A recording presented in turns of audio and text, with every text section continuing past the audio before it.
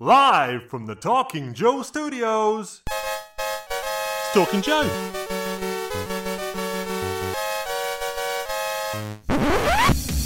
Talking Joe is on the air. Hey, it's me, Mark, and welcome to Talking Joe. It is the leading dedicated G.I. Joe comics podcast. At least that's what my brother tells me. Today we have got a very special guest with us to talk all things G.I. Joe comics. But before we bring him on, let's introduce my co-host. It's a real American Tim. It's Tim Finn. Hello, Mark, and hello, listeners. So, Tim, we've got an extra special guest today. That guest is Michael Kelly. He's the VP Global Publishing for Hasbro. He is the acting global franchise lead for G.I. Joe. He started in 2006 as the senior publishing manager and has been at Hasbro for 16 years, including 11 years at the helm of Hasbro's global publishing department. I hope that's all accurate. Hello, Michael. That sounds about right. Hello, Tim. Hello, Mark. It's good to be on the show. Hello, Michael. Thank you. Thank you so much for joining us. My pleasure. Excellent. So before we get all into the detail of your role at Hasbro and where we are today with G.I. Joe, maybe we just start with a young Michael Kelly. So what was your first exposure to G.I. Joe? So I'm going to date myself here, but my first exposure to G.I. Joe goes back to the 70s. So I do remember the 12-inch Adventure Team. But by the time I was really, getting into it and collecting some of the toys, etc., I was around 10 years old in 1982, right when Real American Hero debuted. So for me, I remember having friends whose older brothers played with the 12-inch Joes. So I always remember seeing them around and messing around with them. But for me, Real American Hero is really my intro to G.I. Joe. Were you discovering the toys first, the comic book, the TV animation? Yeah, so for me, it was the toys primarily, and then a bit of the show too. I actually did not read comics as a kid, believe it or not, so I was late to that party. But certainly, I've made an effort to catch up in the convening years. Since we are so comics centric, we will drill in here. When did you get into comics, and when did you become aware of the monthly G.I. Joe series? So I think I was always aware of it, because obviously I would see it on shelves, and back then you go into the pharmacy or the drugstore, and there'd be the racks, the spinner racks with comics. But certainly the idea that it was written by Larry Hama, and really the backstory of that, I certainly did not know that until much later. But I really started getting involved with comics quite late. It was really my Hasbro job that got me involved. And so right around 2006, I'd certainly dabbled with a few things here and there prior to that, but never really got into the genre until I was professionally in that business. We are not looking to embarrass anyone who comes to comics late. We just appreciate sort of an accurate timeline because everyone's connection with and journey alongside G.I. Joe is different, and there's no too late to get into any any of this. When I'm on this podcast, I feel free to talk about comics, and then I go to a convention where the focus is much more on toys, and a little sheepishly, I don't want to tell people that I tend not to buy the toys these days.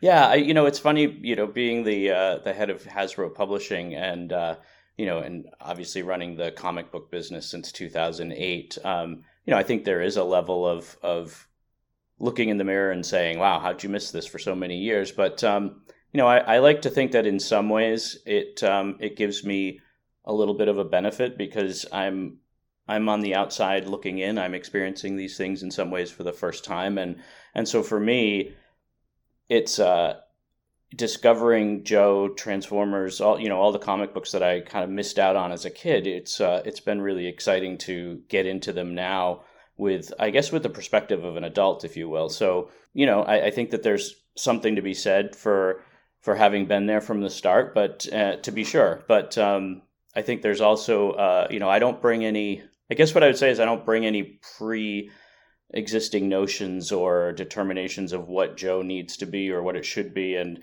I think probably some people would say, oh, that's not a good thing. But from my perspective, I think it allows me to be more open-minded in terms of when creators bring projects and say, we'd like to do this and we'd like to do that. And, I think it just gives me the ability to allow that a bit more and provide that kind of flexibility that, possibly somebody who started with it right from the beginning might just have a harder time or yeah. That is a little bit of people we know or someone who's speaking right now. And that's fine. I always love engaging with the real fans who have been with it from the start. And, I always like to make sure that I'm listening and taking their perspective into mind. And then also, a big part of my job is, of course, making sure that G.I. Joe is still relevant and part of our culture 30, 40 years from now, right? When sadly, some of us on this call may not really be around for much longer, but I want to make sure that legacy gets passed on to a next generation, right? So it's always that balance of honoring the original fans while also being sure that we're welcoming new people into G.I. Joe. And I saw in another interview that you sort of mentioned that you were a fan of some of the G.I. Joe creator-driven works that have been released recently, like Sierra Muerte from Michel Fifi and Transformers versus G.I. Joe from Tom Scioli, which are sort of very outside of the kind of the tradition of the kind of the more adventurous style of a particular artistic style, and it's much more of an individual creator's stamp on the property. Yeah, I guess what I would say is that for me, what always intrigued me with the comic medium, particularly, and actually drove me to want to take this on when I started at Hasbro, because my first job at Hasbro was not involved with comics. My experience with comics, although not particularly in depth, was always the fascination with the interpretation and the creativity of different artists and writers, and the idea that there's a broader latitude within comic books that allow, I think, a personal viewpoint to be explored than other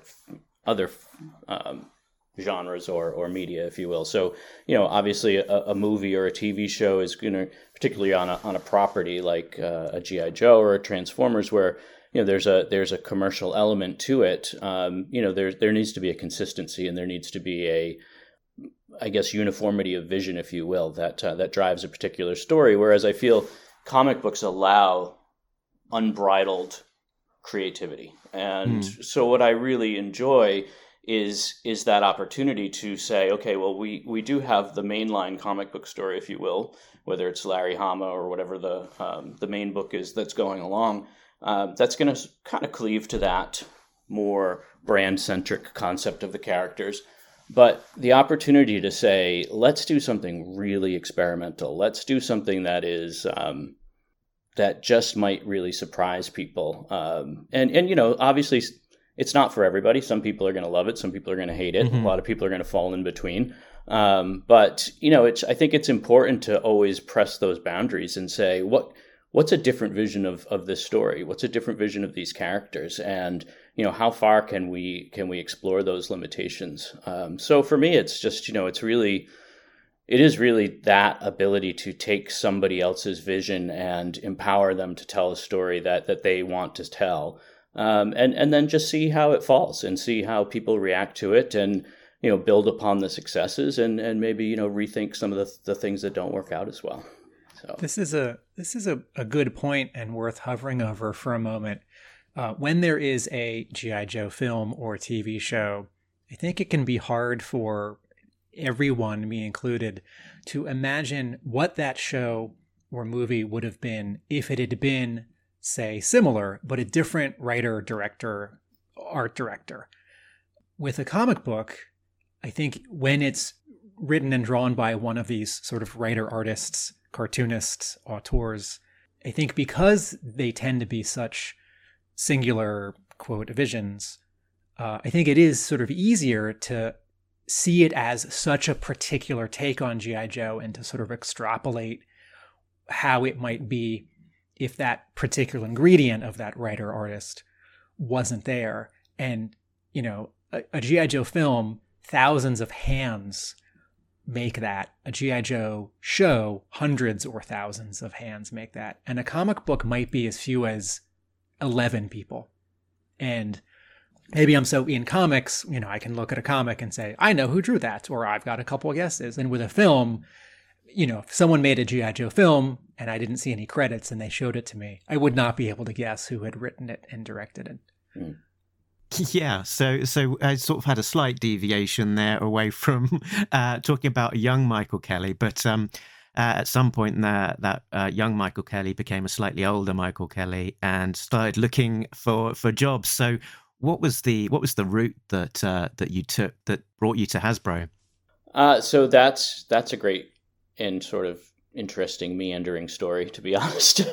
we like meandering story. This is not a short podcast necessarily.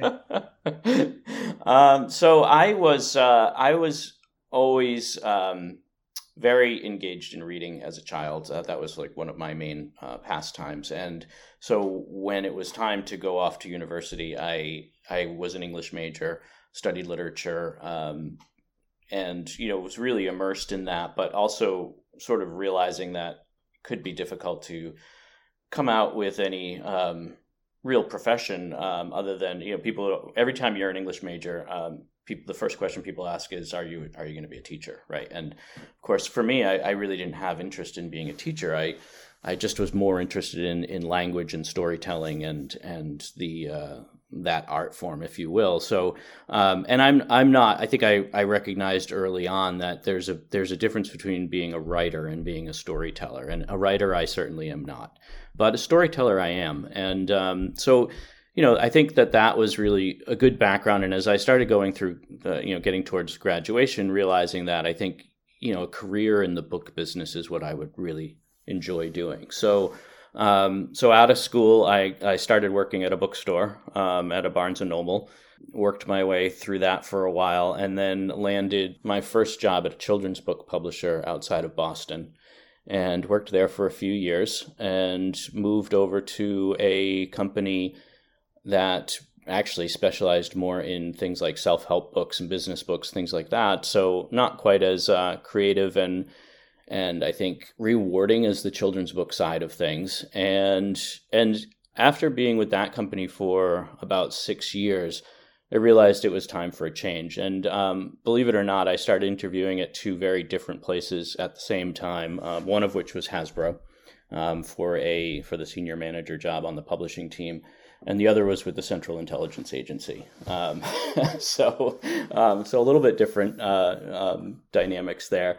And I actually got pretty far with both and got to the point where I had to make a decision which one I was going to do. And, I think there was an interest still for me to pursue literature and publishing. And so it was, I was leaning towards that anyway. And then, when you find out what the CIA pays these people who risk their lives, you have a lot more respect for what they do. So I felt like I probably should go with the direction that would help me support a family eventually, and also not put myself at risk every day. So Hasbro it was, and I ended up really at the beginning. It was at that time Hasbro Publishing was really sort of, I don't want to say an afterthought necessarily, but it was a very small part of the Hasbro organization. Revenues were very small. There were only 3 people on the team, me being one of them. And it was really sort of looking at storytelling for brands in a, kind of a simplistic way, I guess. It was, if it was a TV show, you took the TV show and you adapted it into a kid's book. If it was, there were obviously there were still comics. There were comics going on at that time, but it was sort of this is the story you tell. This is the story that Hasbro will approve, and that's the be all end of it. And so it was just it was a business that was certainly not neglected, but I think underdeveloped at that time. And I think there just wasn't really a strong realization of what the opportunity potentially could be. And so about a couple of years later, 2008, the opportunity to manage the comic book business opened up, and I jumped at that. And, really at that point started to look, as we just spoke about, look to the creators to drive the story, look to outside ideas of, what do you think this could look like and where could the story go? And really being more collaborative and more open to new and different ideas. And, and that spread across the business, right? So we still do adaptations of kids shows into books, but we now do a lot of original storytelling. In fact, I would say at this point, across all our brands and our different publishing formats, about 60% of what we do is original storytelling as opposed to adaptations of entertainment. And that really has changed things dramatically, right? So we went from that small 3-person team. Now it's a team of 14. We have offices in London, Paris, Shanghai, and Mexico City, as well as Rhode Island and New York. And, we're doing about 1,000 titles per year. So, so that's kind of how I got to it. It was a bit of a meandering path, and I never, it was never a goal per se to say, like, I need to figure out how to go work for Hasbro, but the opportunity arose, and, it's been almost 17 years now. Wow. Michael, go for it, Mark. I was going to say that, sort of alluding to those early days, and what was interesting is that given you've been now at Hasbro a long time, you were there during the switch from Devil's Due publishing to IDW. That was around about 2008, 2009. Yep. All of these years on, we're sort of in a similar position of seeing a new era from moving from IDW to a new publisher. Yes, how involved were you in the comics during that period, and what can you sort of tell us about what that kind of activity was like of sort of moving to the new publisher? And you sort of mentioning starting new ideas, and I can definitely, as you were saying that, sort of it was resonating with me about what a, I guess, fertile period the sort of the launch of G.I. Joe at IDW was. Yeah, so I literally took over the comic business right after my predecessor had made the decision to move to IDW. So it was sort of that transition period where Devil's Due was still the licensee, but we knew that we were moving on to IDW. Mm-hmm. So it was kind of this transition period of making sure that we wrapped things up as best as we could with Devil's Due, and then launched with IDW in as strong a way as possible. So I personally had very little interaction with the Devil's Due team because it was really more just a handover, if you will, of, this is, we're winding you down and we're winding IDW up. So, so that's really where I came in. And so, if you look at my career in terms of the comic book business, it is very much tied to the IDW run, because it was right around then. So it was 2008. And I took over. IDW launched a little, I think, towards the end of that year. That was the same time that Andy Schmidt was working at IDW, if you recall him. And he had just come on to basically be the Hasbro guy, right? The IDW's liaison and editor over the Hasbro books. So he and I worked closely together in those early months. Him being brand new to IDW, and me being, couple of years in at Hasbro, but brand new to the comic book business. So yeah, that's that lines up. Tim, did you have a particular question that I interrupted? Yeah, I might be jumping a little ahead, but maybe this will jump us ahead. Michael, you and I have spoken before, and in describing your job, and maybe it was sort of more of that era, this is some years ago, I recall you described yourself something like an editor, that there might be other words in your job title, but that you were sort of like the Hasbro editor, or the person at Hasbro who was running interference and helping to decide story direction with your partners. And I found that word, editor, like, oh, Michael Kelly's sort of the Hasbro editor. Because I know what a vice president is, but sometimes I don't think I actually know what a vice president is. And there are many different kinds of vice presidents, big businesses and banks have them, schools have them. And sometimes it seems like companies have so many of them that, and governments have them. So can you talk about that word, editor? Because you have talked about writer and storyteller.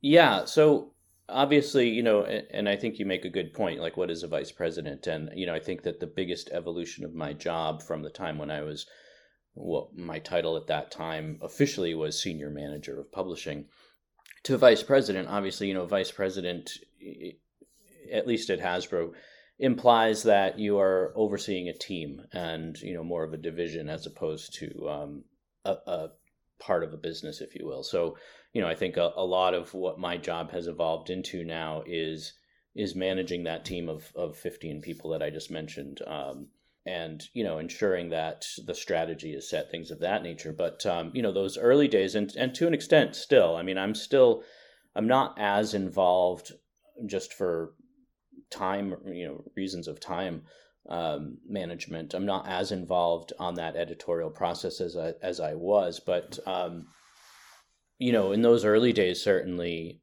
I was reading every single manuscript. I was looking at every panel of pencils that were coming through, and with particularly on the art side, working closely with an art director to make adjustments in that nature. So.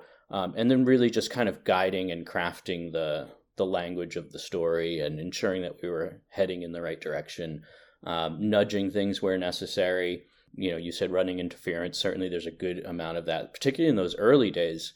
There was a lot of, I wouldn't say hesitancy, but there was a lot of maybe nervousness or a bit of anxiety on sort of the corporate side of Hasbro in terms of, is it okay to tell these kinds of stories? Should we push the envelope this far? So, a lot of my job was advocating in a sense on behalf of the creative teams and trying to push through some of the more, I guess, I'm drawing a blank on the word that I want right now, but I guess daring, risky. Yeah. Like some of those more, out of left field type of stories that Hasbro just wasn't accustomed to at that point. Right. It wasn't necessarily that they didn't want to tell them, but just that they hadn't, and that it was, it was new ground to work through. So, but, on that editorial side, definitely, literally sitting down and reading through manuscripts and, here and there adjusting a phrase or a scene or, giving some art direction in terms of how I visualized something playing out in the panels. I think that was a big part of it. To give you an example, when we were working on the Cobra miniseries, which has now been collected as The Last Laugh, the Chuckles story, the original concept came through, and the big bad guy, if you will, was Major Blood. And, reading through the initial concepts of that story, it was a solid story, but, I kept coming back to Major Blood and thinking, I don't know that this is the right character for this story. And, so basically went to Andy and the writer, Mike Costa, and said, what if we use the twins, Tomax and Zaymot, and use them in a way that Chuckles doesn't know that they're actually two people. So it's like that kind of an idea. And then, both of them agreed, and Mike ran with it. And, his work on that series is some of the best I've ever worked on, without a doubt. But, that's sort of that level of editorial, I guess what I would say, Tim, and you'd be familiar with this, like not so much a line editor, but a content editor, right? Like the kind of more of a guiding hand, helping and assisting where necessary, nudging where necessary. And, to an extent, I still do read a fair amount of the manuscripts that come in. I don't have the time, unfortunately, in my job these days to read everything. But, I have a team that I rely on to do that. So, and the Cobra miniseries, and then the second Cobra miniseries, and then the ongoing series, you would count that as one of those more, or perhaps most daring stories in comics that Hasbro hadn't been used to up until then. Yes. definitely. I had a lot of internal conversations in the early days of that story to get people comfortable with that idea. And at the end of the day, I've always been really impressed by how supportive Hasbro was, because easily they, some of the higher ranking people, particularly on the communication side, public relations, those areas that have to worry about things like, what kind of reaction might pop up in the media, and rightly so. They were very supportive. It took some conversations, and it took a little bit of explaining what we were trying to achieve and what the benefit of it would be for the brand and for Hasbro overall. But once they got it, they were 100% supportive. So yeah, and but yes, Mark and I are both fans of that series. So you are explaining to the converted. Good. And I guess that experiment and that daring sort of borne out because you've been left with the legacy of the story, and it's been collected in a very handsome hardcover. And I guess if any of the bigwigs in Hasbro or sort of film partners want to say, what can be achieved with G.I. Joe, which is for a more mature audience or outside of what the stereotype of the cartoon is, you can now point at that story and say, look, this is something that is possible that you can do in the G.I. Joe world. Yes. To our listeners who have maybe not started that story or only got through The Last Laugh, the story continues for another 2 years afterwards. And the word Cobra is always in the title. So, for example, the Cobra Files. After Chuckles, after his story is wrapped up, the October Guard shows up, other characters show up. It continues to be great, and it does have a significant sort of epilogue. So that gets my thumbs up, listeners. Good. What does your broader role sort of involve and encompass? And I think in my research, I think I saw that you were quoted as saying that you travel like almost a third of the year. Yeah, I mean, obviously that was pre-pandemic. Things have changed for all of us, and I certainly am not traveling at this stage, even in 2022. And I think in 23 we'll probably still be fairly scaled back when it comes to that. But yes, at the height, and certainly 2015 through 2019, easily on the road 100 days a year. Wow. And that was everything from visiting my team in the various offices, making sure they, had the support that they needed, were implementing the strategy in a way that made sense for them and for their markets, making adjustments as necessary. So a good amount of face time with them in the various countries. Trade shows, obviously. So, in addition to something like San Diego Comic-Con, Bologna Book Fair, which is usually in the spring in Italy, is the largest international children's book show of the year, of the calendar. So, that's a big one that we always attend, and we have a big booth, and it's an exciting one too, because that is strictly publishing. So it's really the only trade show that Hasbro exhibits at that is 100% about the book business. So trade shows as well. And then, and then of course, visiting some of our bigger partners. So whether it's, some of our publishers of children's books or novels in New York City, our comic book partners are mostly out on the West Coast in California.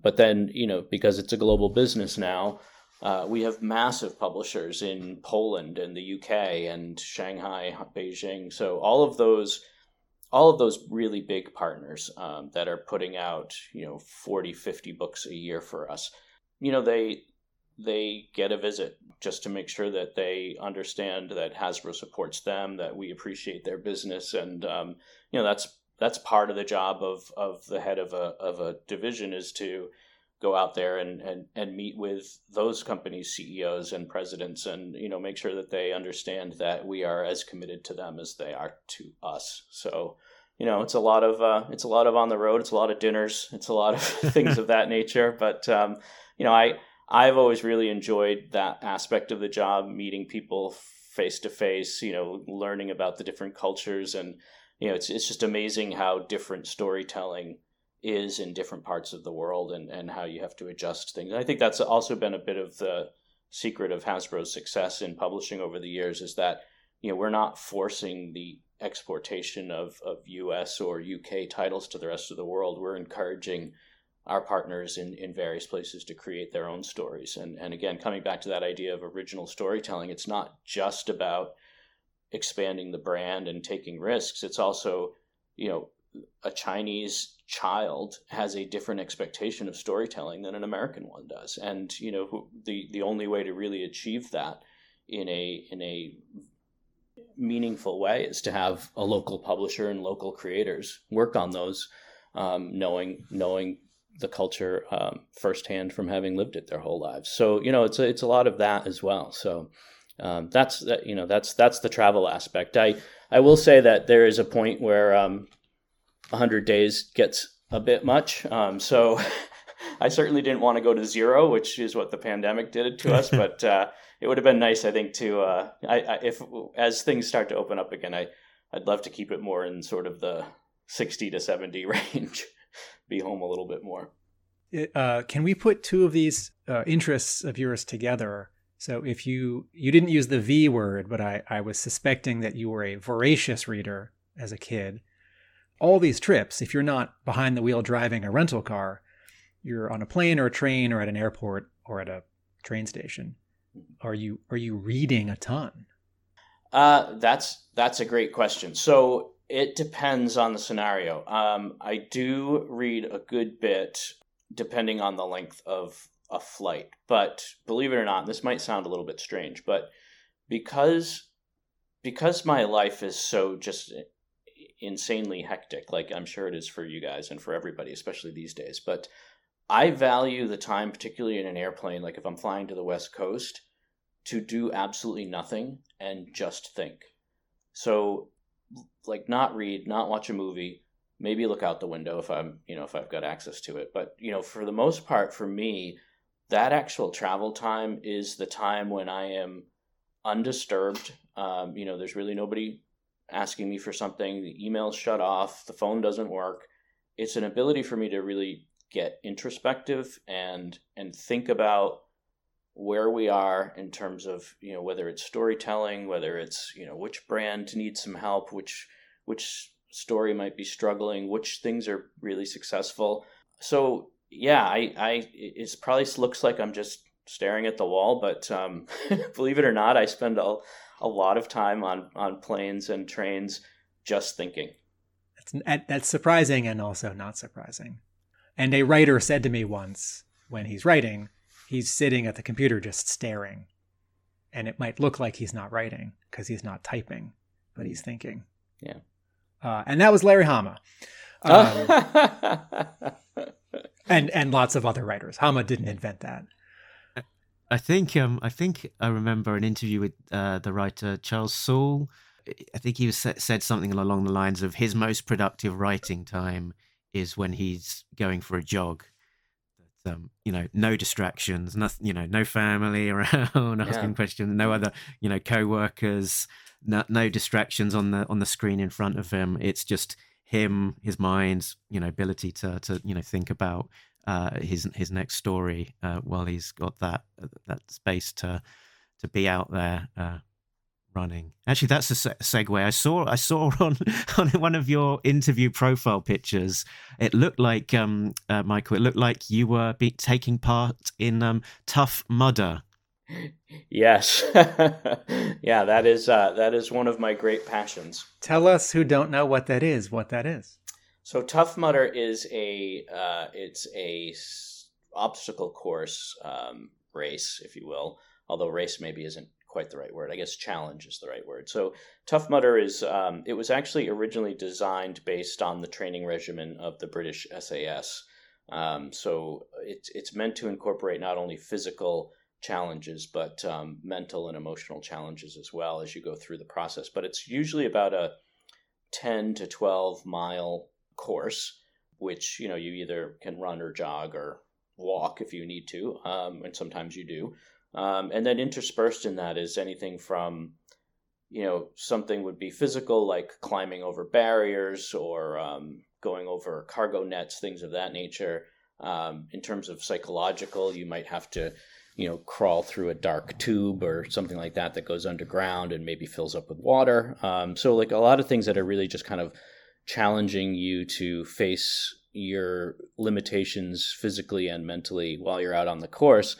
But I think what I find most rewarding about it and what makes it different from some of the other obstacle course events that are out there is that Tough Mudder is all about teamwork and camaraderie. So there are literally obstacles out there that you cannot complete by yourself. You need to have somebody help you. And part of the culture around it is that everybody helps everybody else. Even if you've never met the person in your life, you're always going to turn around. You're going to give them a hand. You're going to give them a boost.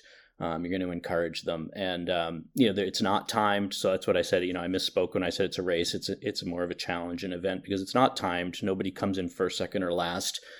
And, I think it's this kind of amazing way to go out and just face yourself and push yourself to your limits, and in a way that's really fun and rewarding for me. I've just got, over the years, I've had some really amazing teammates and just some great experiences just with the Tough Mudder community all around. Is this something you do annually? Does this come to where you live? Do you travel to do it? Yeah, so it's a bit. Originally, it was more local. So I would always have to travel because usually it's set more in sort of mountainous terrain. So in the New England area, it usually would be Vermont or New Hampshire or once up in Maine. But over the years, my team has slowly whittled down to just one other person. But she and I are very dedicated, and we have now traveled to Toronto for one. We went last year. We actually went to the Tough Mudder in Scotland, or this year, I should say. That was just back in June. And we do a minimum of one a year. We tried to do 2 a year, and we were getting that pretty well in hand until the pandemic hit, and then of course everything got disrupted. So we're back down to 1 per year, but it's definitely the highlight of my year. Hats off to you, for sure. It sounds like in terms of giving you quiet time to think, it's probably not the event. It sounds full on. Yeah, you're not thinking about anything when you jump into a 30-yard dumpster filled with ice water. Wow. Oh dear. So this is a little bit of a left turn. I'm looking at the Hasbro portfolio of brands, and I see that My Little Pony has stayed with IDW. Mm-hmm. G.I. Joe and Transformers are going elsewhere. Yep. Boom Studios has Magic the Gathering and Power Rangers. Yep. Is this unusual that a company would split its IP between not different publishing partners, like someone who does children's books and then one that does comic books, but say 3 comics publishers? I don't really know, to be honest, what other companies do or how they approach it. I don't think it's that curious, to be honest. What I would say is that, when I started out and we were working with IDW, it was a natural growth, I guess, if you will, right? So they started out, they just had Transformers, then they added Joe. A little bit later came on with My Little Pony and Dungeons and Dragons, which is the other one that they also still will remain publishing, is Dungeons and Dragons. And then, of course, we expanded that out, and they've done some really interesting things with like Clue, which are some of my favorites. Gem and the Holograms, I think they did an amazing job with Gem. And then, of course, we rolled into the Hasbro universe with ROM, Micronauts, Mask, etc.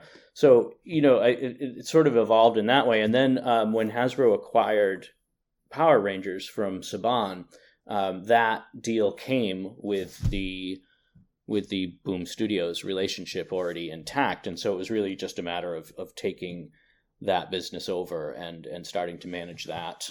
And I think, I guess what I would say is that for me, it's really about making sure that our brands are with the teams that are going to really be pushing the envelope and being really creative consistently. And, I don't think as much about where they are as who I think is going to do the best job for the next, say, 3 to 5 years.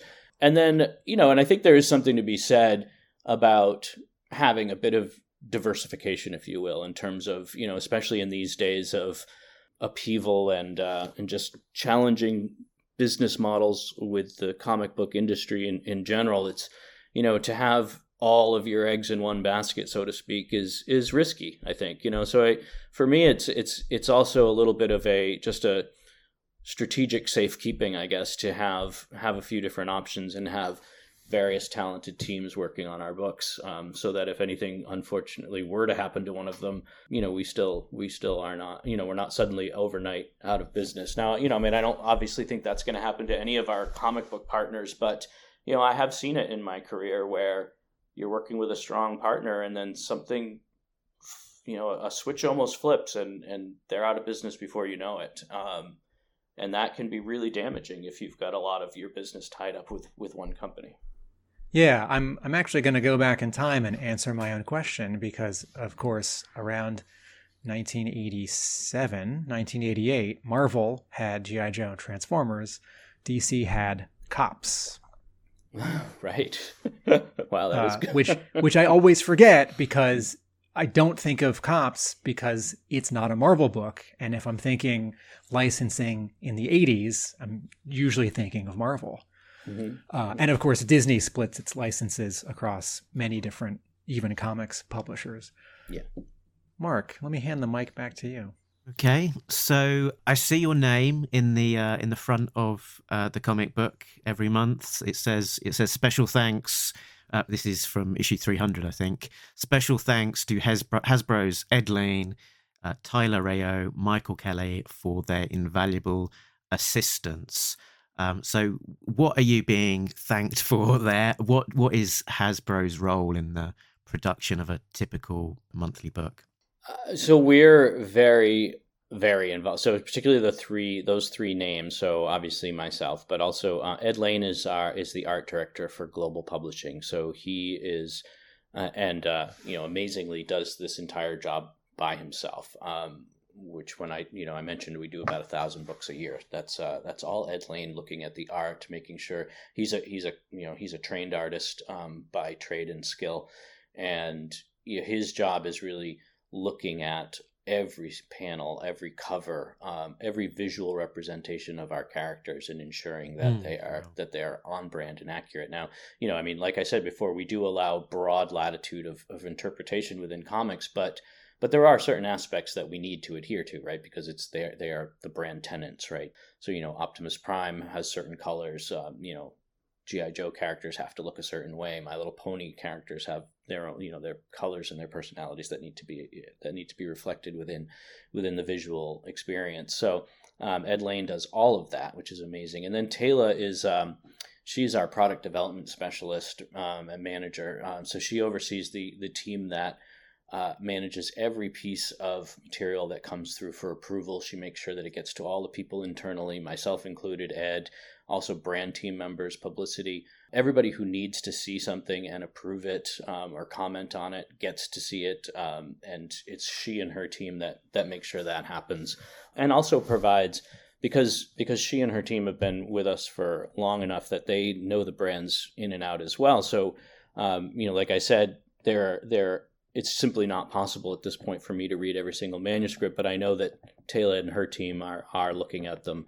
I know that they're making sure that the story that's being told is the agreed upon story, and that nothing's kind of getting out of parameter, or God forbid, once in a while something sneaks through that maybe is inappropriate, or some salty language that we wouldn't want in a book, because we still are a family company at the end of the day, regardless. So those are the three of us. But I would say at this point, my job, because of where I am, is a bit more on the upfront side. So as opposed to the day to day. So if we're going to launch a new story arc or a new book, I'm very involved in the upfront of that, crafting that story, approving the concepts and the ideas, and then moving that through to the point where it goes into production. I don't know if readers and fans really know just how involved we are, but I doubt anyone really has a clue, to be honest. Yeah. Yeah, it is funny because, you know, like sometimes I'll read on the fan sites and the fan boards, and they'll be like, oh, you know, IDW did this and I can't believe it, or so and so did that, and it's like, yeah, well, that might have been my decision. Sorry, guys. I get the impression that, particularly with the G.I. Joe book, that it's got a drumbeat of monthly, as you know, when the pandemic isn't getting in the way of printing and that kind of thing.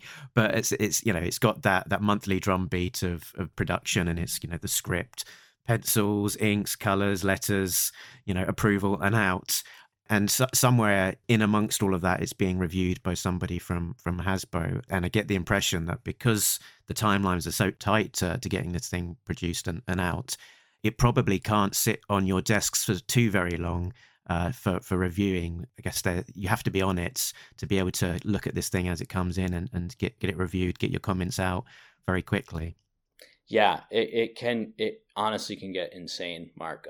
You know, we contractually we are always granted 10 days of review time. So once something comes in, we have 10 days under our contracts with our various licensees and publishers that we have to look. But with a comic book, you can't do that, right? Obviously, you can't do that. So, you know, we make every effort to flip things for our comic book partners within 3 days. It doesn't always work out, but that's our goal. So yeah, you know, and when you think about how many books we're doing on the comic book side in the United States alone, and then if you add into that the magazine business in Europe, which we also have a really robust magazine business, which is the same thing, right? I mean, that's also a monthly business, and you know, the amount of things that come through and we have to react to, you know, it's when you look back at Hasbro Publishing in 2006 with 3 people and you say, well, now it's 15 if you include me, you know, that's a big jump, but we are not overstaffed by any means. You know, we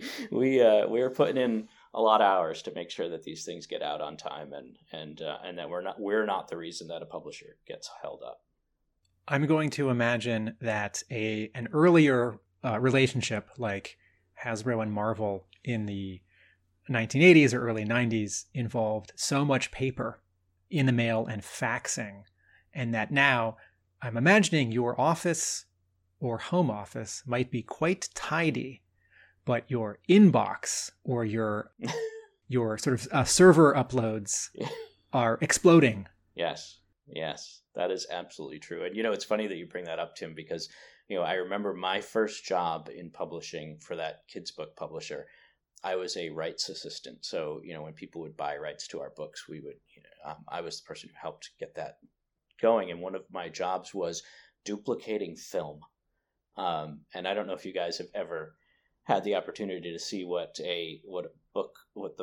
film used to look like back when we used film, but it was every color had this sheet of like this clear, thick plastic. I can't remember the name of it was, but the massive, and these things were massive. They were like 3 feet by 2 feet, and you would get them, and each book would have layers and layers of this film, and it weighed a ton. And you know, one of the things that I had to negotiate with my publishers back then was the cost of duplicate film, because they would need to get their own film to be able to produce the book. And, you know, that could cost thousands of dollars, because you're literally running off these plastic sheets, these transparent plastic sheets. And, you know, if you're familiar with the term black plate change, which is when, you know, we change the text within a book, that's because that was the one plate that you would change. Everything else would stay the same, but you'd move the text, which was the black plate.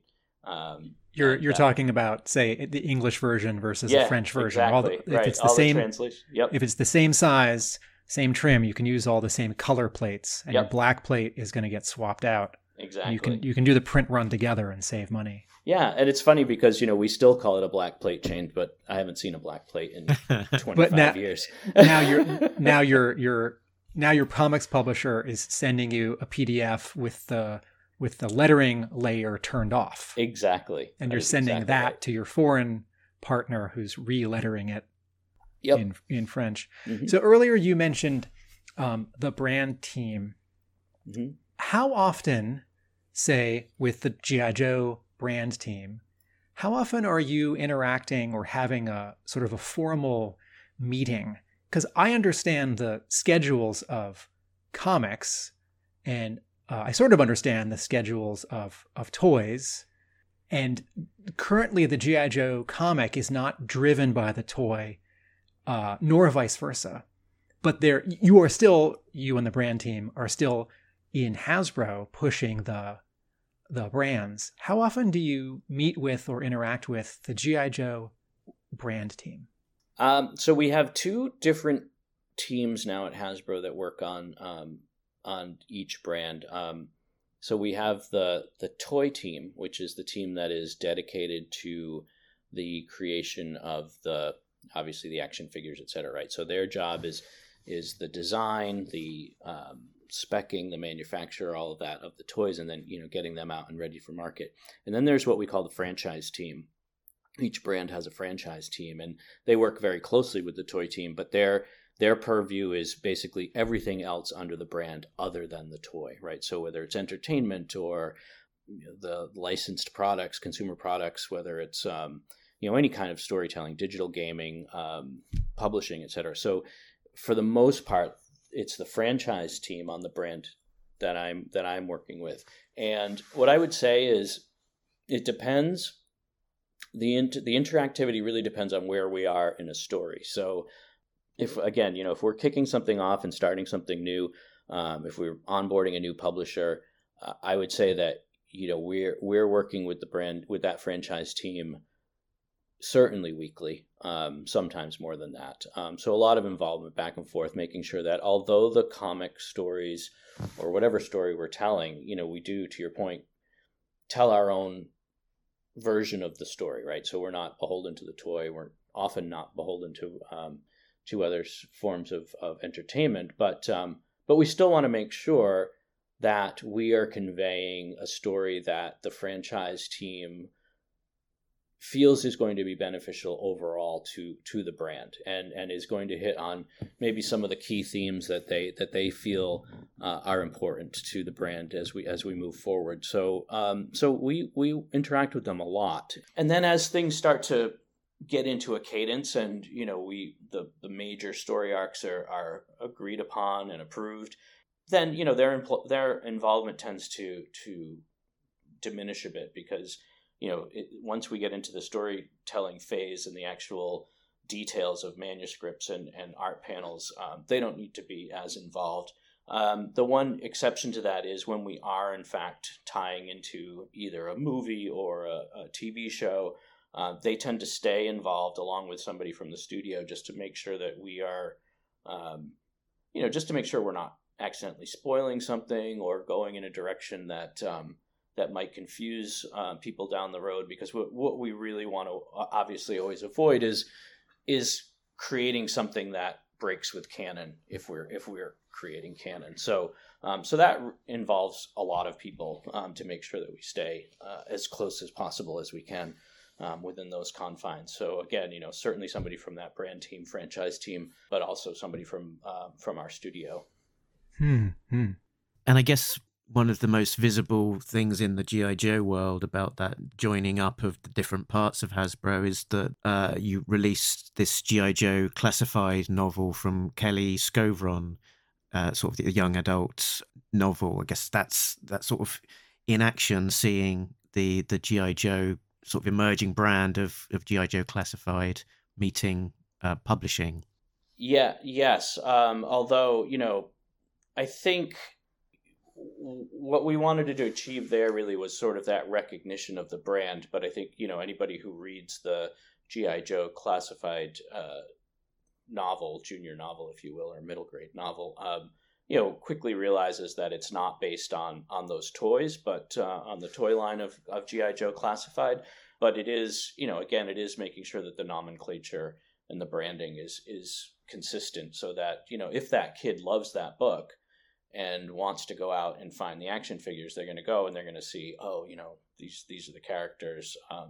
They maybe they're adults now and they're grown up, and this is their iteration in other aspects of the Joe world. But yeah, they'll recognize G.I. Joe classified as a branding element.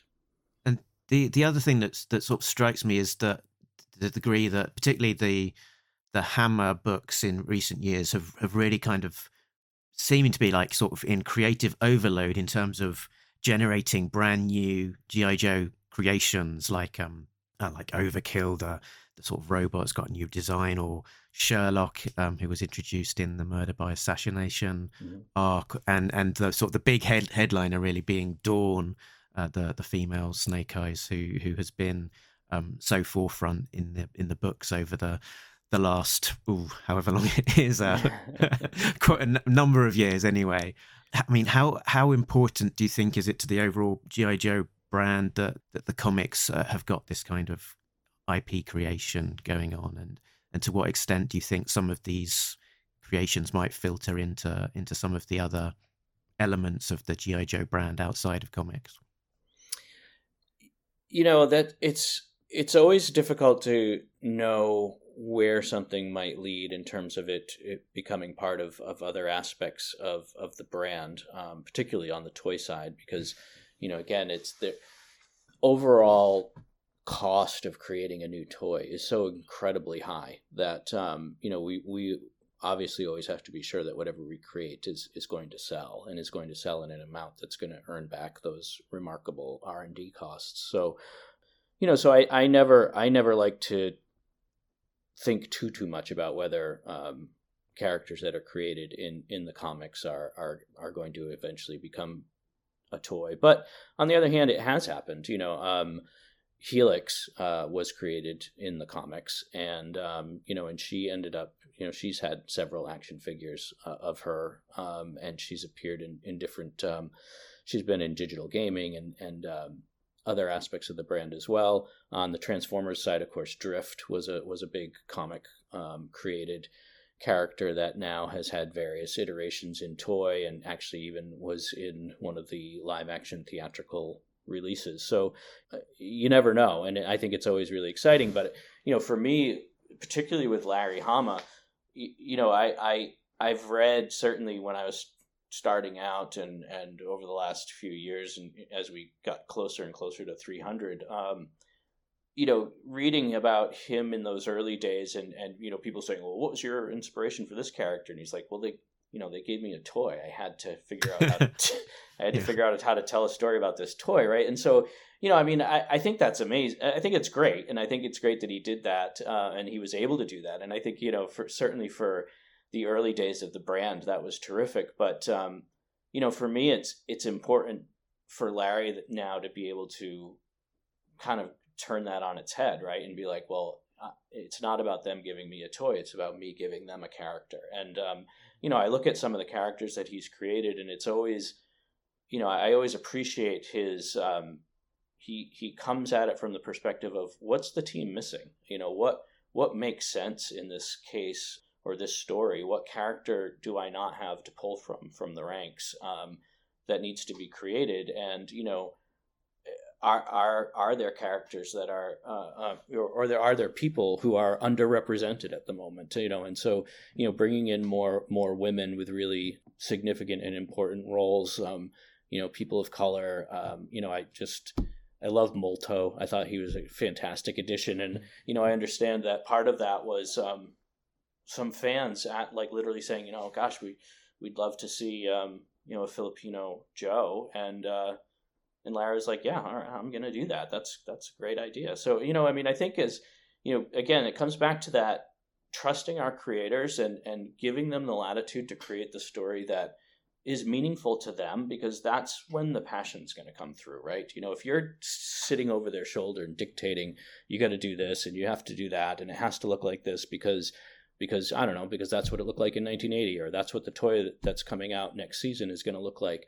You're taking away the key benefit of working with a creative source, right? I mean, you have to give them that freedom to create what they have in their heart and in their mind, or you're just going to keep going in circles. And so, when I look at these characters that Larry has created recently, I love them. I just think it's great. And, there's probably people that aren't so happy about them for various reasons. And, I'm sorry for that. But, again, I think it comes back to making sure that G.I. Joe is still relevant and people are still reading these comics long after I am no longer the head of publishing, right? I mean, it's not about the next year or the next 2 years. It's not about the last 15 years. It's about how are we going to keep people engaged? How are we going to bring new audiences in?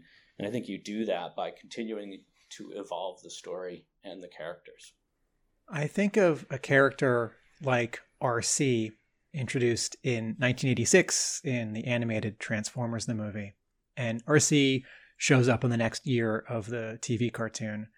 And nowadays, characters in Transformers like RC and Windblade and is it Minerva? They are a big part of the storytelling. And if you look sort of across the 30-year timeline, it's almost like RC was a seed that was planted in 1986 when the line wasn't ready, the market wasn't ready, and maybe some of the decision making at Hasbro wasn't ready for, a female Autobot. And you were taking this long view with, what might G.I. Joe be or benefit from or need in 20, 30, 40 years. And I think Mark and I might represent some of the fandom that is excited and impatient because we see Don Marino show up, get developed over a year or two, get a really cool costume. And Larry Hama said, I designed this character to be cosplayable, which I thought was a really amazing and astute sort of like starting point, right? Like, yes, she's evolved in the character. She's an ex-Cobra. She's a ninja. But so much of fan culture these days is that kind of expression, going to a convention and making a costume. Mm-hmm. And as sort of a comparison, Marvel Comics introduces just as a one-shot character, this one comic book, Gwen Stacy from another universe is Spider-Woman, right? So quote, Spider-Gwen. Mm-hmm. And Marvel is surprised when sort of between the character getting announced and the publication of the comic, people are making that costume and posting photos. And so the editors at Marvel say, oh, maybe we should make this character show up more, give her own series, right? And then she's in an animated movie and almost overnight, this is a big deal character. And I look at Don Marino and sort of rubbing my hands together like, okay, when's the action figure? Or when's the 3-pack of like the new characters that Hama just introduced? And so I hear you that, you'd have to work in partnership with the 2 brand teams, or was it the IP team and the brand team, the toy team? But it might be that I just have to, in the way that, RC as an Autobot really shows up in 86, but that kind of character sort of grows and blossoms 20, 30 years later. I might need to be patient that, there might be a G.I. Joe movie in 25 years and it's just all about Don Marino. And I can wait that long. Yeah. And I think too, Tim, to your point that it's like, that's part of why I feel so strongly about ensuring that we're bringing new people into the brand and really broadening the appeal and the accessibility of G.I. Joe to a new generation and to a broader audience because that's how we get things like that, right? I mean, I think a lot about Oldsmobile, the old car company, right? And, this was when I went to business school, this was one of the cases that we studied. And Oldsmobile, basically, they made decent cars and, they had a very loyal fan base. And, and as things started to change and evolve, people kept saying, well, Oldsmobile, you need to do this, you need to do that. And then there are things like, no, we have a loyal fan base. We have a loyal customer. They like what we do. We do it really well, and we're going to keep doing it. And literally what happened was that their entire customer base died, and they never replaced it. And now there's no such thing as Oldsmobile. Right. So I think about that a lot, and it's, it might sound kind of dramatic in some ways, but it's, I don't ever want to be Oldsmobile, and I certainly don't want G.I. Joe to ever be Oldsmobile, right? I want G.I. Joe to continue to grow and evolve and appeal to audiences, and I don't want to ever lose those core fans that have been with it from 1982 or earlier. But I also need their help in making sure that they're bringing their their kids, their nephews and nieces, their, friends' kids, whatever, into this brand and getting them excited and finding what that touch point is. And, I think sometimes we just have to be honest with ourselves that, a 10-year-old kid right now is probably not going to be all that excited about the first 25 or 100 issues of the Marvel run of G.I. Joe Real American Hero. They might get to that point, right? They might evolve into that point where they're in the brand and they love G.I. Joe and they're like, I want to really dig deep into this, and oh wow, look at this, there's all this stuff from the 80s and I'm going to get into that, and they'll eventually probably end up loving that as well. But we have to find places and opportunities to bring these new people in, because as the brand grows and brings in more people and more people are excited about it, that's when we have, in a sense, the critical mass, if you will, for Don Moreno to become an action figure and a movie star. And, that's when we start to see a broader encompassing of offerings, because, again, you get to a point where it's like, well, everything's Snake Eyes, everything's Duke and Scarlet. And it's like, well, yeah, because those are, we know that that's what people want. But if you get to the point where there's a bigger fan base and more people excited in different parts of the brand, then you're going to get back to that point where, you have a cast of thousands, and you have, you have all the action figures and characters that you want to see either in digital gaming or movies or TV shows or toy, whatever it is. But, but we need to keep growing. We need to keep this fan base vibrant and alive and growing. Indeed.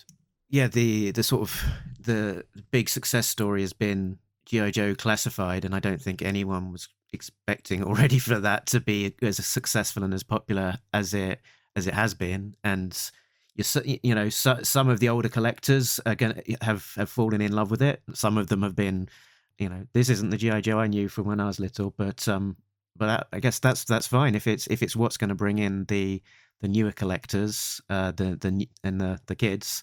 It's the Classifieds is what my 11-year-old breaks out and plays on his bedroom floor with. That can only be a good thing to sort of energize G.I. Joe, bring back lapsed fans, bring in the new generation. Yeah, one of the things that because I've had some conversations at Comic-Con and other places sometimes where, somebody might be upset, a little, heated maybe about the direction that some things have gone in. And it's like, this isn't the Joe that I remember from the 80s. And I appreciate that. And I understand that feeling to a degree. But what I try to ask people to think about when they're thinking about the brand and what it means to them is not, I want this child or this young person who's interested potentially in Joe to have the exact experience that I had. But I want them to have the experience that I had insofar as this was the moment that I knew that I loved G.I. Joe and that I loved this brand and this story.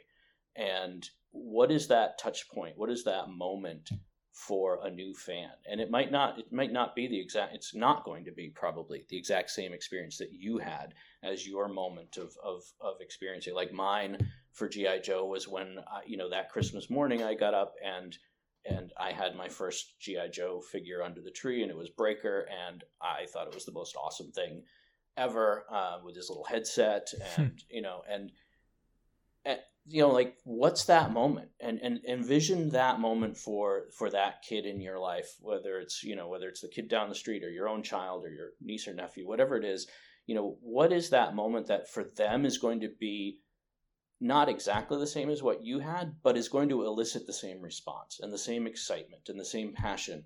And how do we create those moments for those new possible fans and make sure that they have the experience that you had, maybe different, but emotionally and, psychologically, I guess, that same experience of, aha, this is the brand for me. This is the story that I want to be a part of.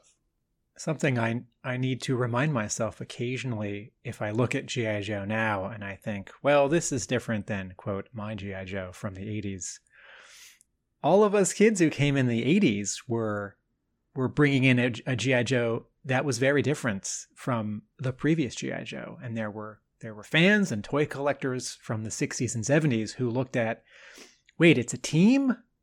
Wait, they're small? Wait, the clothing isn't fabric. It's not changeable. Yeah, right. It's like, oh, wait, there's a show? I don't know about that.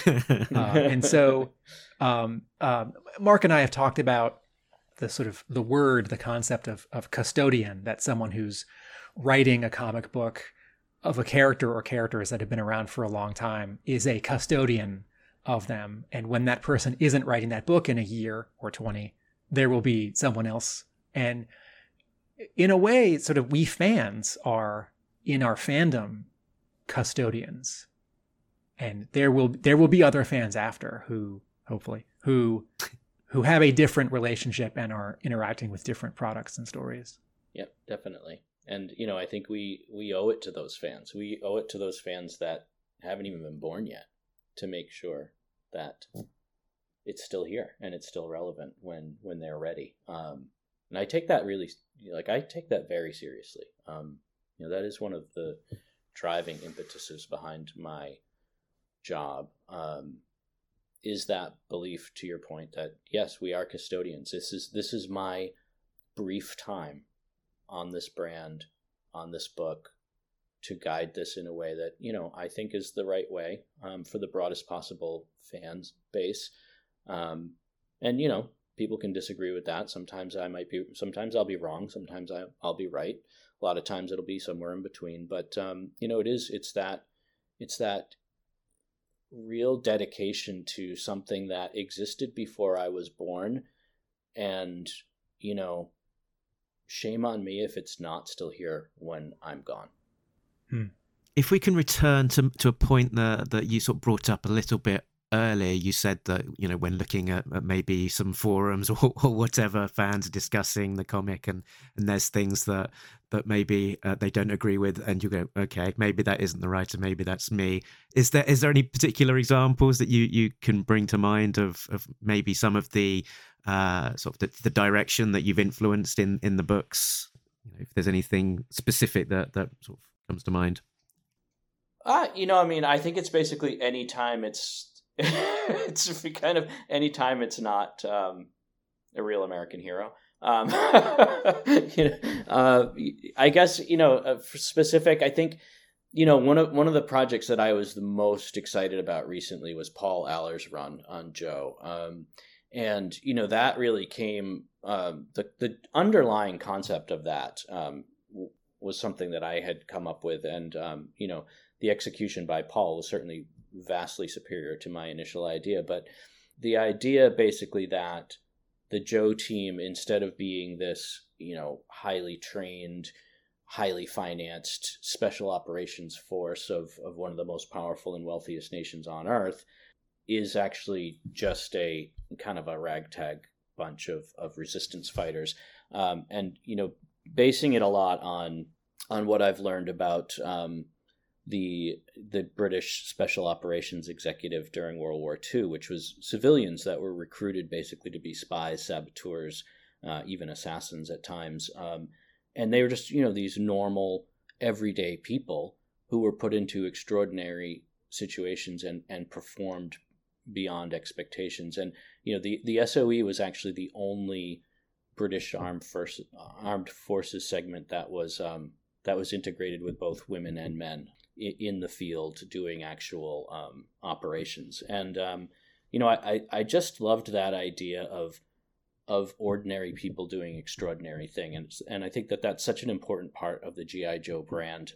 And so I wanted to capture that. And I think that Paul did an amazing job pulling in that idea of, Cobra has won, Cobra has taken over. G.I. Joe is literally just, there are some obviously that are ex-military or and have that kind of combat training, but they're bringing in people who are simply civilians that are fed up and don't want to live under occupation and are willing to fight back for their freedom and what they believe in. And I think there was a fair amount of pushback on that story. And I get it. I understand that there are people for whom the brand really needs to stay within certain parameters. And, I come back to what I say is, what I try to do is always make sure that I have something for everybody, right? So that, Larry Hama continues to write Real American Hero.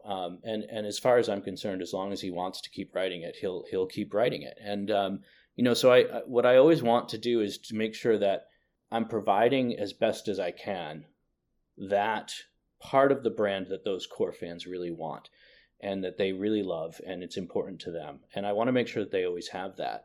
I guess what I sort of ask is that if you don't like something else, you don't even have to give it a chance, but maybe just let other people enjoy it and come into the brand that way, because my goal is to continue to give the hardcore fans and the longtime fans from the 80s as much as possible what they want.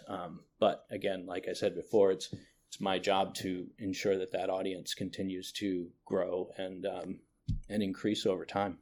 This is a key point, and I made this once on my blog, where one of the things that's so exciting to me about G.I. Joe now and in the last decade plus is that in the 80s, though the continuity of the story of the comic book, the TV cartoon, and the action figures, if you're counting the story of the file card dossiers, those were all different, but it was all basically the same G.I. Joe. It wasn't like there was this other G.I. Joe over there, like the World on Fire story that you just mentioned. Mm. And I looked with a lot of longing at other brands like Transformers, where, at any one time, Transformers has 3 or 4 different takes, different continuities, different sort of age groupings, right? There's the movies, which have a particular feel and a very particular look. And there are, quote, legends or quote, classics toys, which are for a certain group or two. There's something for 3-year-olds.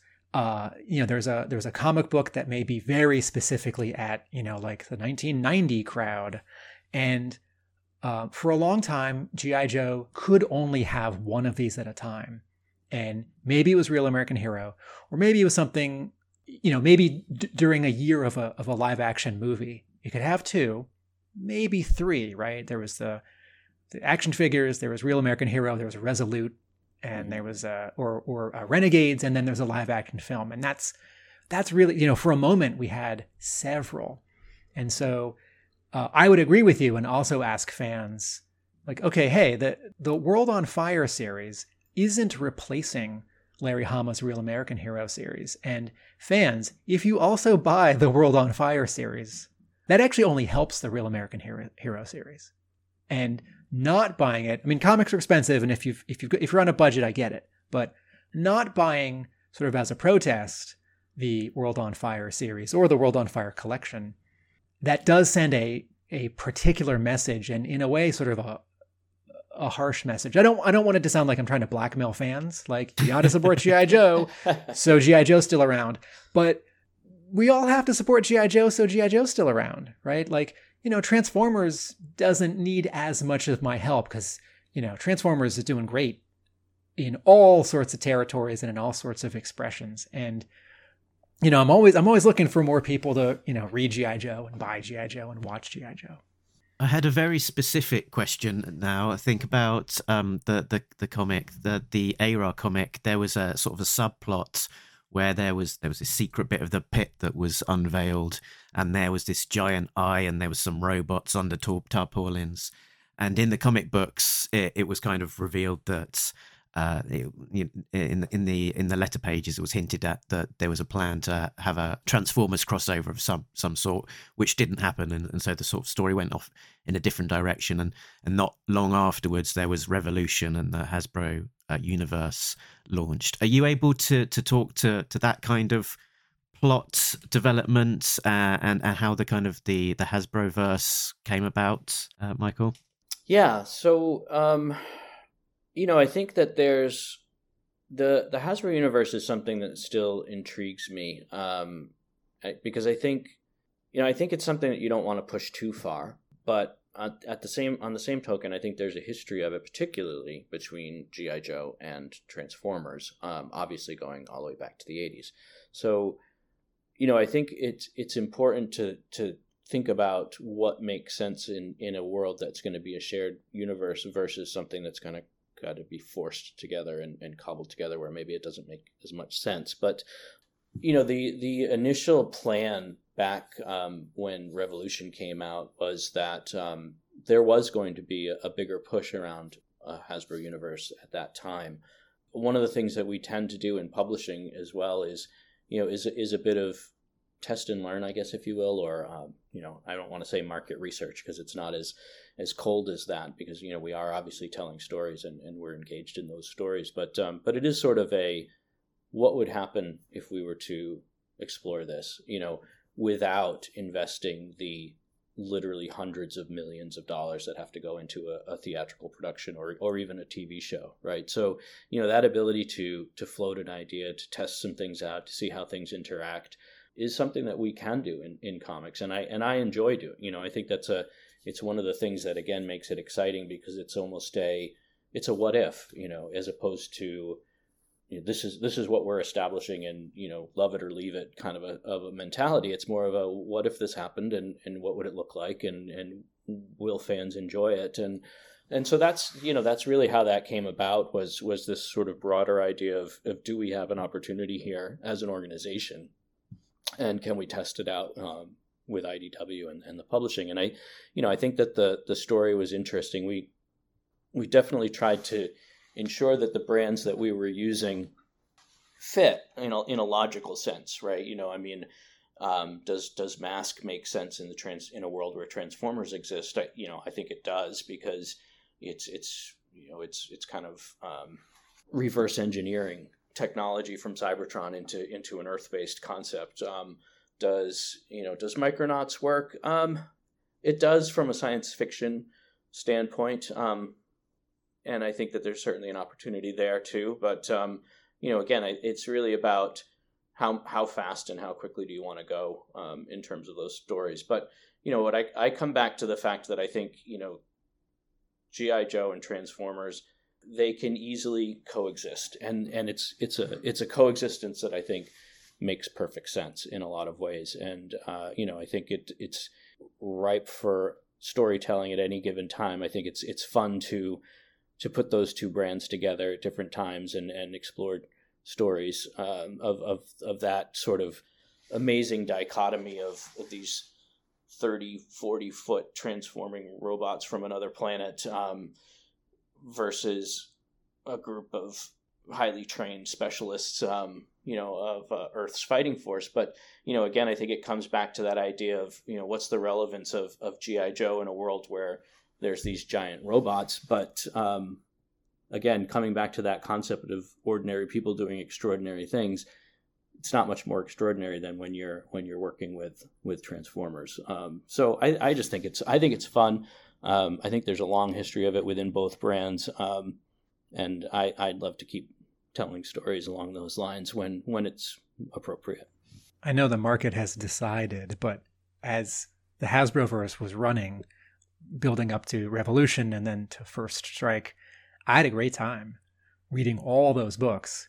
But I will admit, since I own a comic book store, it is easier for me to read all of those comics than some of our customers who might be on more of a budget.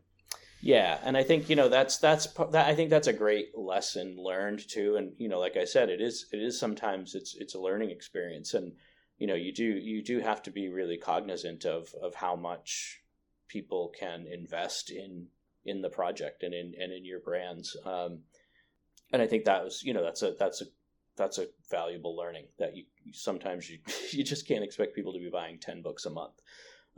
Especially at $3.99, $4.99 a book these days. But if Real American Hero were to be weekly, with some side miniseries and specials, I think you might be surprised how many Real American Hero readers could go close to 10 books a month. Yeah. And I think, one of the things that I think is always fun too is, in terms of the idea of shared universes, is not necessarily, big crossovers all the time, but just like little fun things like, having a Joe character like on a Saturday afternoon at a barbecue wearing the concert T-shirt that he or she got at the Gem and the Holograms concert, that weekend. It's just like it's like a little Easter egg for those who get it. But I mean, does that mean that we've now got a combined universe with G.I. Joe and Jem and the Holograms? No, but it means that, you can imagine that they exist in the same world, and why not? So I think there's just fun things that you can do within the confines of a book that can kind of have some fun with those notions.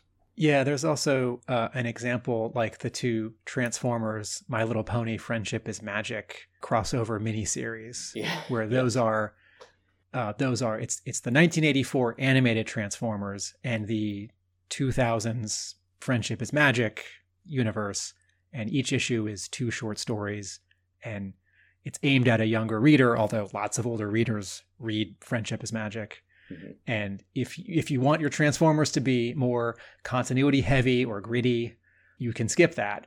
But that's also a good book to show to younger readers because it's really friendly and not too gritty. Yep. A thought occurred to me as I was talking about that storyline with the giant eye that potentially was hinting at the Transformers joining the ARA universe, but didn't. But that storyline did eventually lead to the death of Snake Eyes. How contentious was that an issue with Hasbro Publishing?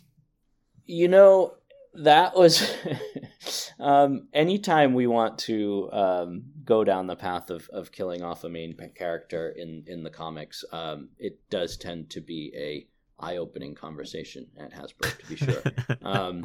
And I think, again, part of it is sort of the miracle of comics where you can be dead, and then, oh my gosh, you weren't actually dead, you're back. And I think that part of it is explaining to people who aren't familiar with the comic medium and the sort of ins and outs of the genre of like, well, listen, it's comic book dead, So if it doesn't go well, or if you get really upset, we'll figure out how to bring him back in a really dramatic and exciting way. But on the same time, I think it's important to keep people guessing and to really not have too many sacred cows, because again, if you go into a story and that all the good guys are always going to come out all right at the end, and the bad guys are always going to get their righteous comeuppance, then that's a dull story, right? I mean, you can do that for 6 issues, maybe 12 if you're lucky. But I think, the idea that your favorite characters aren't necessarily safe, that's an important message to give. And I think, it ups the stakes. It makes it more realistic in a way. And, I do struggle a bit with that line between making things realistic, having good solid stakes that are anxiety inducing and drama producing, but at the same time not getting to the point where it's so gritty that it's going to turn off a part of the audience that really isn't up for that and didn't come to the brand for that. And I think one of the things that's important to me about G.I. Joe is that they genuinely be heroes, right? That they are doing the right thing because it's the right thing to do. And, do they sometimes have to use means that they would prefer not to? Yeah, of course. That's the way things happen in the real world. But, I don't want to project G.I. Joe as a whole as characters who will do whatever is necessary to achieve their ends, right? I mean, I want them to be heroic. I want them to be aspirational. And I think, the world needs that to an extent. I think we want heroes that we can not only look up to, but that we could actually emulate in some ways, right? I mean, I think the thing that I've always loved about the G.I. Joe brand and team and story is that, you don't have to be from outer space. You don't have to have been bitten by a radioactive bug. You don't have to, you don't have to be a mutant or anything like that. You just have to use the gifts that you have, right? Your intelligence, your physical stamina, your determination, your courage, those things that all of us have in different measure. That's what it takes to be a Joe, right? And that's all that it takes to be a Joe. And I think that's a great story. And the more that we can emphasize that, I think the more it makes the brand really relevant to a broad audience. I like the point that you made about sort of keeping us second guessing, keeping the audience on its toes with the death and potential return of Snake Eyes, because having just read issue 300, and spoilers here for anyone who's not, we sort of do see the return of at least a Snake Eyes. And reading the issue and looking forward to the next one, I genuinely don't know, is this going to be the new status quo? Snake Eyes is back in close to his original form, or is he going to die in the next issue? It could be either at this point. Yeah, Mark and I have talked a lot over the last year, and with a couple, guests on our podcast about what would happen, and I was wrong. I was certain Snake Eyes would not come back in 300, and I know plans can change over the course of a year, and maybe an earlier plan was Snake Eyes is definitely not coming back. And I was sort of pleasantly surprised. I mean, I think I chuckled out loud, and my wife said, "What is it?" And I said, "They brought him back." I was sure they wouldn't. I said so last week on the podcast. I guess I'm wrong. I'm eating my hat. And even separate from sort of, comic book death, G.I. Joe has a history with this, with characters, leaving this mortal coil and returning, going back to the Marvel run. Mark, did you want to ask about the Nerf variant cover, since for a moment we're on issue 300? I think you've almost asked the question, Tim. We've got this strange variant cover with some wonderful art by Dave Johnson. When Mark says strange, he also means awesome. It just means surprising and unusual. Yes, thank you, Tim. We are not at all offended by this cover. How did that come about? Whose idea? Who worked with who? So that was the Nerf and G.I. Joe toy team were doing the blaster that the Nerf team came out with, which is the G.I. Joe anniversary themed blaster. And they came to me about maybe 9 months ago, I guess, and said, we'd love to put a comic in with this G.I. Joe blaster, and is there anything that we could do?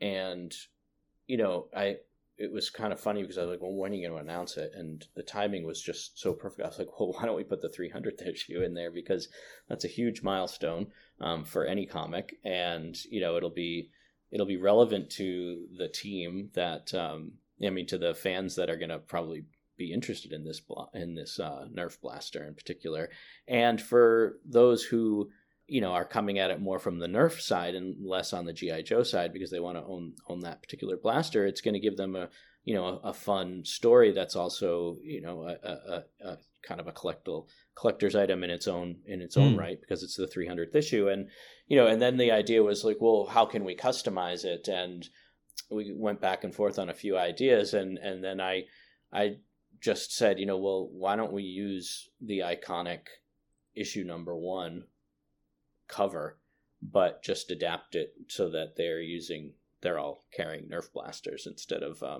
firearms. And I think it was meant to be kind of that, both a bit of a homage, but also a bit tongue in cheek, just in terms of having some fun with that design.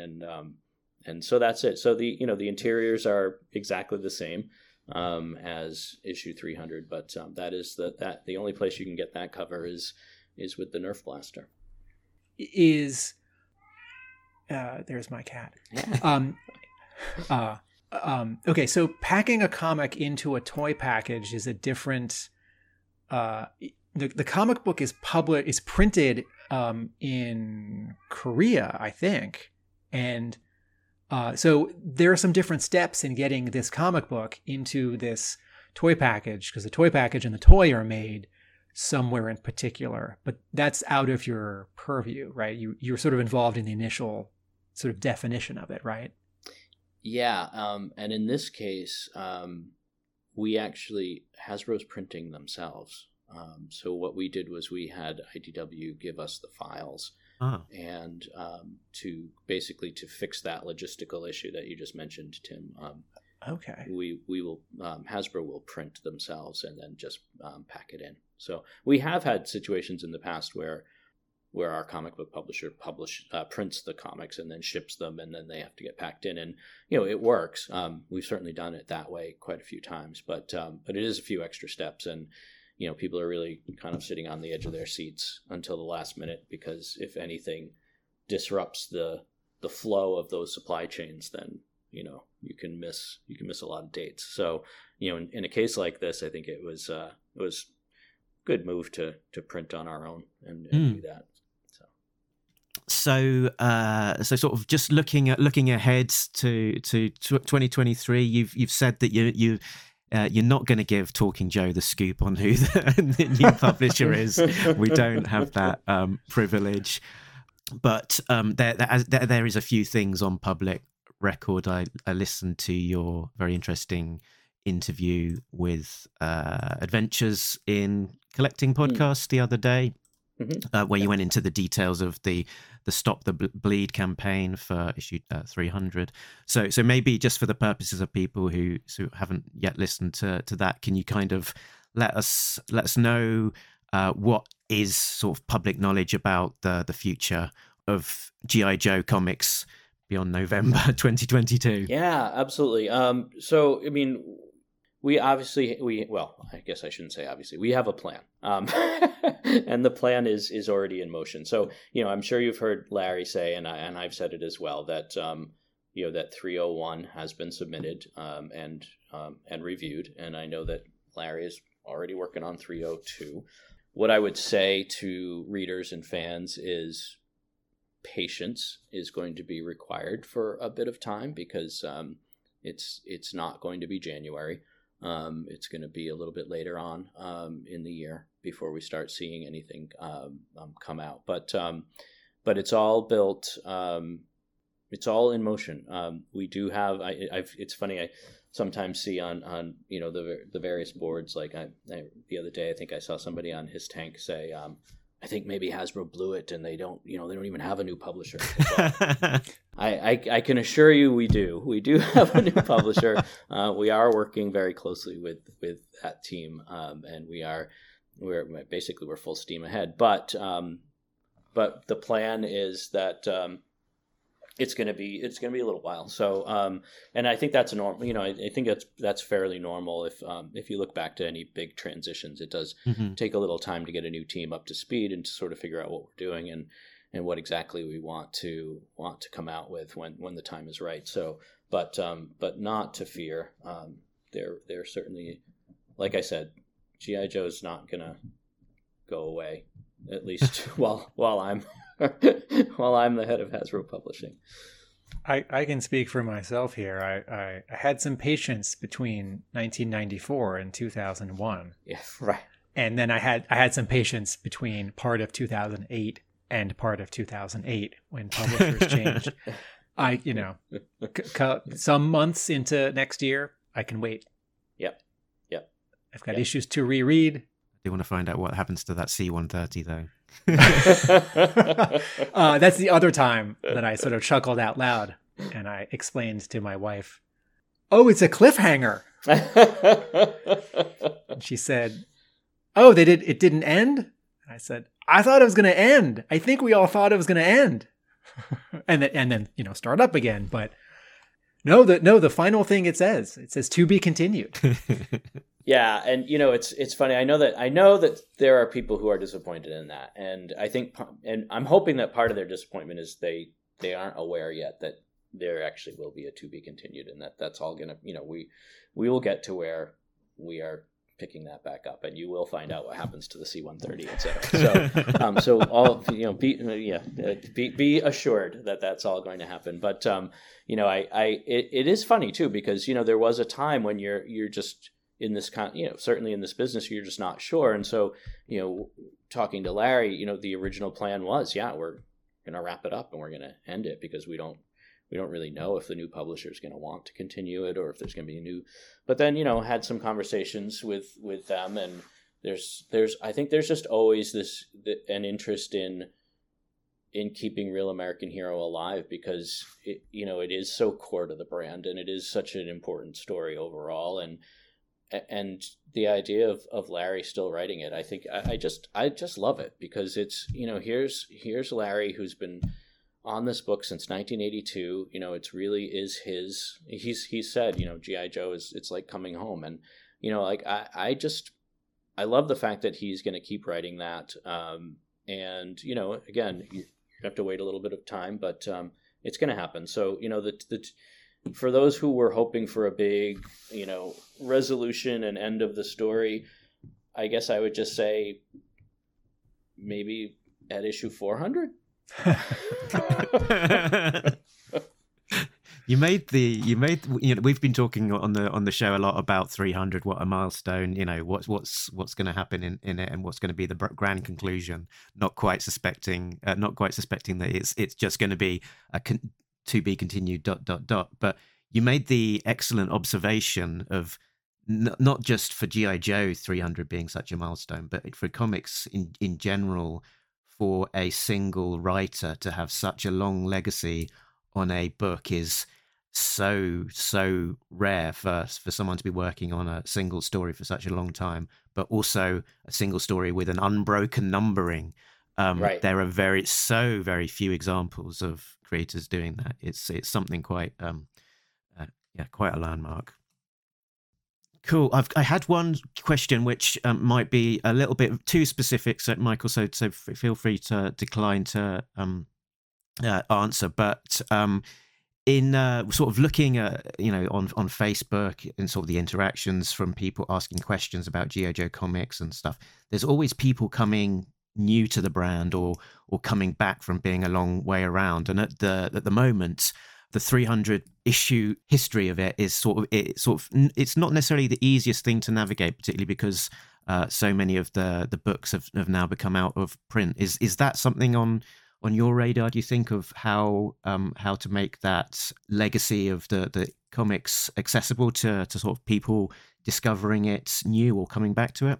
Yeah, one of the things that we always do, because Hasbro owns the copyrights and the trademarks, obviously, to all of these stories and these comics. So the good thing about that is that we can transfer those over to the new publisher. So the idea of down the road, maybe 24, 25, having compendiums of the full Marvel run, the reprinted and brought back to market, certainly available digitally as well for those who like to read on devices rather than physical copies.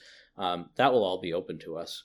So that opportunity is always available to the publisher, whoever they might be. So it's not like, oh, well, anything that IDW did, we can't use that anymore, or anything that Marvel did, we can't.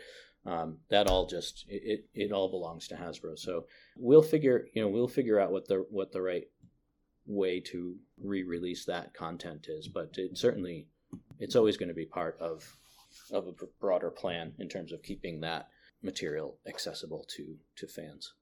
Excellent. Sounds like good news for people with holes in their back issues. Yeah. I think we've been talking to you a long time, and we warned you that we were talkers, so hopefully we've not kept you from something important. But thank you so much for being so generous with your time. It's been truly really interesting to sort of get your lens on this, because it's not really something that I've seen a huge amount of before, sort of the Hasbro side of the G.I. Joe publishing story. So really interesting. Tim, did you have any last thoughts, comments? Thank you so much for sharing your time and answering our questions, Michael. Yeah, it's been my pleasure, and I really appreciate you giving me the time.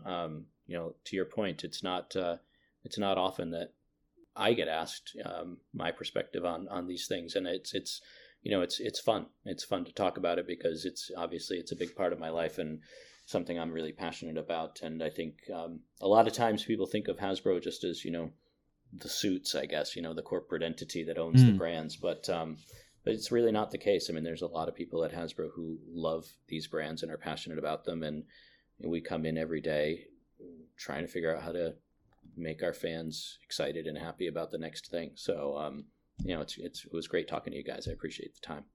Excellent. And definitely looking forward to whatever news comes out in the hopefully not too distant future, but some point other side of Christmas. Excellent. Yep. great. Okay, Tim, that was great. Nice to have Michael come on and tell us all about the behind the scenes of Hasbro, how this thing gets made. This was exciting because I got to speak with Michael Kelly at HasCon several years ago, and I have bumped into him 2 other times at comic book conventions. And when you bump into someone at a convention, you don't necessarily feel like you can monopolize them for almost 2 hours. So, and if you do, bad form. what an opportunity on this podcast. And what a scoop! Larry Hama definitely writing A-Ra until issue 400 at least. Fantastic. So, Tim, where can people find you when you are not talking to VPs of major corporations? Video essays on television and film at Atomic Abe. My comic book store is Hub Comics in Somerville, Massachusetts, and I write about G.I. Joe at arealamericanbook.com. Excellent. And if you are new to Talking Joe, you can find out all about us at our website, which is talkingjoe.co.uk, which has links to all of our social media, like our Facebook group, Twitter, Instagram, and all of that good stuff. You can also join in the fun as a Patreon, patreon.com/talkingjoe. And you can join all of the cool kids like Richard, Sam, Jay, Bill, Christopher, Justin, Rob, and Brian, who are all getting early access to episodes as well as some exclusive content. So I think that is us done, which leaves us only to remind people that Nobody Beats Talking Joe, an international podcast. We should have asked Michael to sing with us, really, but I thought that might be pushing it.